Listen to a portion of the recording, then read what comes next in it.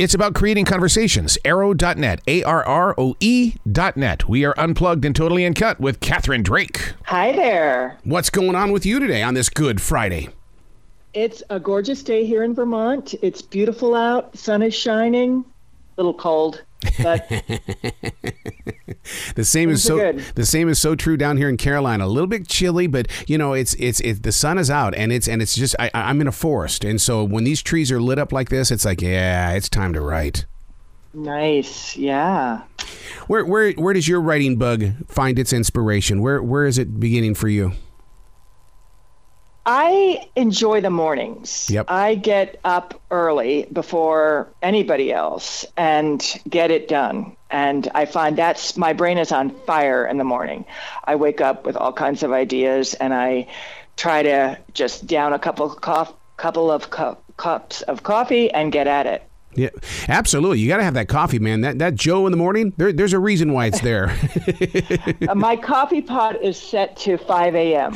Really? So that it's ready for me. Yeah. So as a creative mind, the scent of that coffee, that puts you in that place, that zone, because a lot of people, because they have a creative mind, they don't understand the relationship between that and creativity. And man, you got to figure out where the fuel is. Yes, for sure. Yes. And that's why I mostly like to work in the morning, because like I said, my brain's on fire. I'm ready to roll. So true. So the name of the book is The Tree House on Dog River Road. So you had me at hello, because I am a tree house person. We have places here in the Carolinas where people rent tree houses to stay in it for the weekend. I am aware, I am a huge treehouse fan. Part of the reason why I wrote the book around building a treehouse is that my husband and I have long relationship with building structures and Nice. Really enjoy it. We built a treehouse, we built some other things, and there's just such a wonderful thing in particular about these tree houses, especially these kinds that people can stay in. They're just special places, and for kids, it's just a wonderful opportunity to play outside, engage with nature. What took your creative mind into this storyline?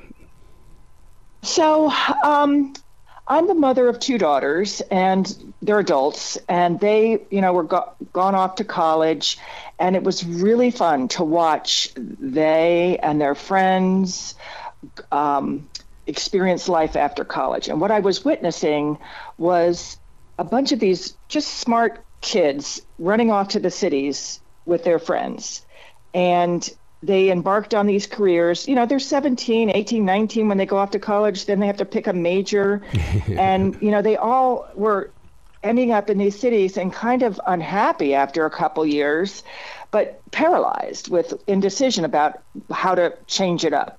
So I wanted to write a story about somebody who did stop and say, wait a minute, this isn't the life for me. I got to make the change before it's too late. She was 28. She'd been working for a few years in Boston, and that just was where it came from and where it went. And yet she meets up with Nathan, who isn't afraid to move from city to city to city. Yeah, so the story takes place in, again, she moves to Waterbury, Vermont, and she's going to be taking care of these two little kids for the summer, and Nathan is the guy next door. And she's really into, taking the summer off and thinking about how she wants to make her best life, and this guy next door is kind of interrupting her, her process of figuring out what her next move is going to be, because she doesn't want to have him impact her decision making. Right. And he is a native of Vermont, so he had kind of done the same thing. He had left college, went off to some cities, but then ultimately, when the opportunity presented itself, he came back to Vermont to be near his family.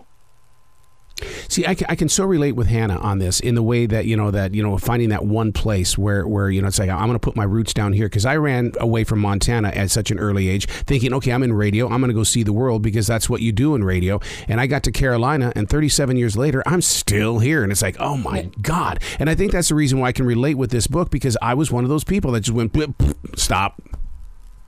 And, it's all where you live informs your life. Yeah. I mean, it's just the people you meet, the people you bring into it, what you do for work.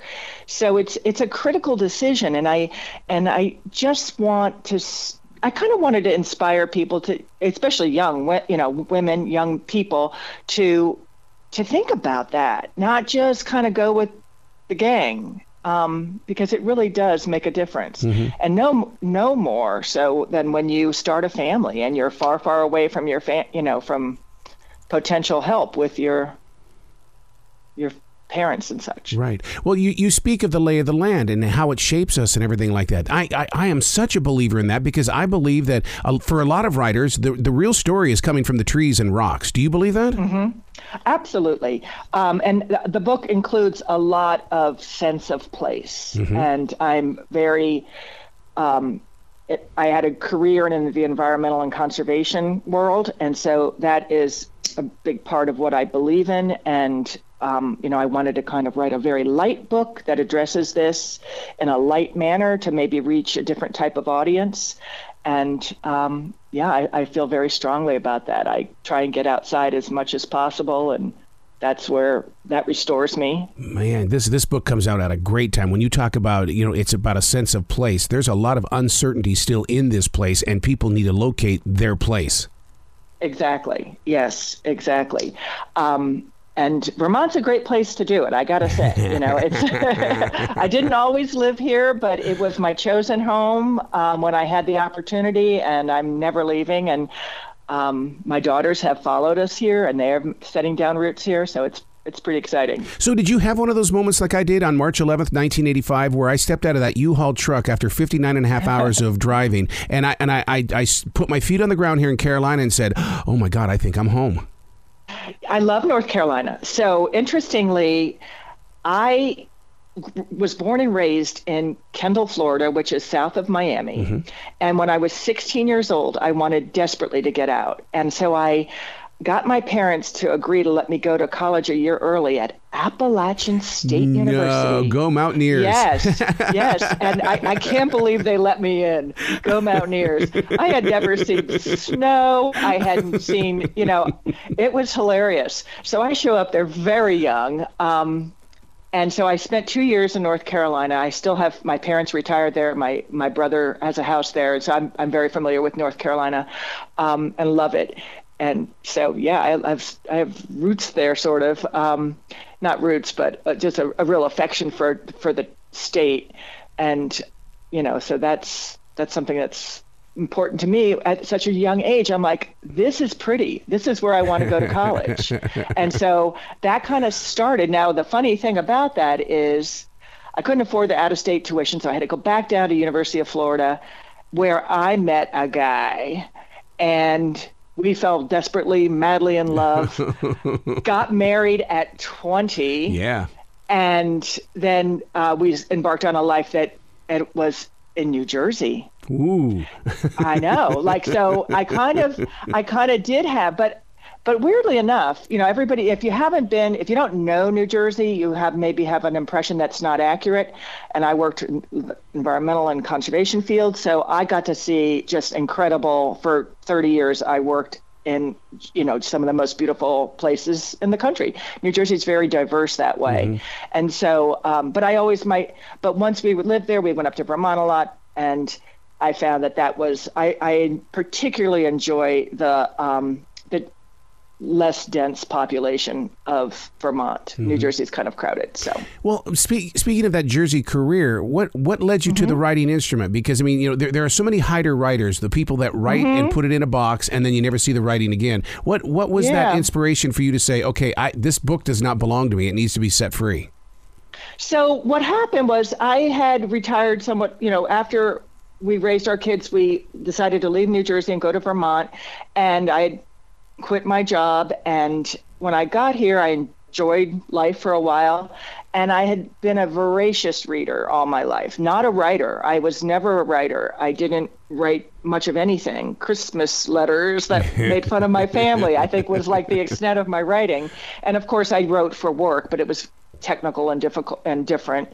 So I wanted the personal challenge of putting together a story and a book. And I just want to, I'm like, how hard can this be? Well, it turns out it's a little tough. It is, it was such a challenge to try and create a world with different, with unique people in it, and just try and put it all together in a way that people would want to read it. I didn't actually ever have a dream of being an author, or I didn't even, when I was writing this book, I never even thought I would publish it. Mm-hmm. So that came later, but the actual writing I love. I have 2 or 3 more projects that I want to do, and this was sort of the kickoff to see if I could do it. Yeah, because one of the things, especially with writers, is that they don't realize that when you sit down to write a book, you're not getting that time back. So you might as well go into it 100%. Mm-hmm. Right, exactly. And I find it so transportive. When I sit down to write, the time goes by so fast, but I find the difficulty is making the time to do it. Yep. I started this book in 2017. Again, I was not in any rush because, I did it when I felt like it, kind of thing. But then once it sort of got going, then I worked harder on completing it. So yeah. Yeah, it's one of those. You've got to have the daily discipline. So how did you deal with the perfectionist? Because that monster is always knocking on your shoulder. Oh, I don't have that. Oh, lucky you.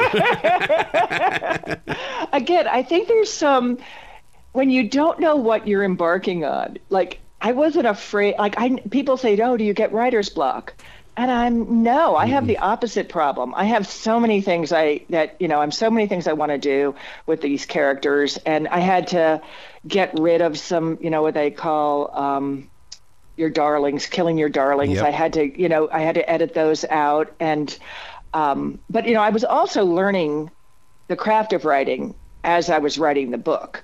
So there was always something going on in terms of not just writing the book, but learning a lot about how to, structure and outlining it, and just so much. That's one of the things that scares a lot of people away, is that when they have to go in there and they have to edit out things. I always call those wine glass moments. I need to have a glass of wine and go in there and take out the censors and just start editing things out.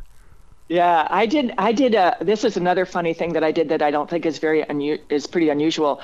I had 0 beta readers. Oh. I wrote this book entirely by myself. I didn't let anybody read it. I let my sister read one chapter very early, and because she's, I knew she would give me an honest, and she said, keep going. So I did. And then I did, and then she never got to read it again. And I finally, what I did was I went to a writer's conference, and I paid for a professional review of the manuscript when it was complete, because I didn't want people I love telling me, oh, it's That's so right. good. That's right. So I wanted, but that's not a great way of doing it, I learned, because I wish I had a writer's group and some people to give me feedback earlier in the game that may have made it go smoother. Because once I got these professional editors, it took me some time to undo some stuff that I might have made the process faster. See, that's why I like having these conversations with authors, and the reason why is because this is the inside sleeve that we used to find in albums, and where we got the story, and we got to hear what the the ups and the downs and the twists and the turns were of a story coming together. One of the things I wanted to ask you about is that as a writer, when we envision our characters, who is Hannah in real life? Oh, that's a great question, because she's a little bit of every great woman I know. With the flaws and the good parts, that kind of thing. She's one of these people who it doesn't occur to her not to do something. She went for 2 years and worked in for a nonprofit in Africa after college, which is something one of my daughters did. Oh, wow. And I drew from that. My whole family, I shouldn't say all, but most of my family is in the nonprofit world, so that kind of informed her thinking. And I have, just little different people that I've known kind of incorporated into what I consider to be a great yet flawed character. Wow. Listeners need to really embrace you. Where can they go to find out more about you and to really dig into the treehouse on Dog River Road? Is that such a road, or did that come to you? So it's so funny because the treehouse, I just kind of called the book the Treehouse book for a while, and then when I had to pick out a title, there's a river called the Dog River, and there's a road called Dog River Road. And I literally passed it one day. And that's when I decided to make that the road that they lived on. Because it's such a cute name, and there's a dog in the book. Oh. So the dog is central in the book. And so that seemed to be a good kind of connection too. The dot on the map. Yeah, exactly. So you can find Dog River Road. It's a dirt road in Vermont. I think it's dirt. Yeah, I think it is. Come to think of it, it's in near Montpelier, the state capital. Wow. Where can people go to find out more about you and to give you some love? Oh, thank you. CatherineDrake.com is my website. Catherine with a C. And I'm on Instagram at Catherine Drake Writes. Those are the two main places I hang out. Man, you got to come back to this show anytime in the future. The door is always going to be open for you, Catherine. Thank you. Thank you so much. I look forward to that, and you be well. Well, you've got 3 more projects. You told me so I expect to talk to you during those projects. I would love to do that. Excellent. Well, you be brilliant today. Thank you. You have a great day too.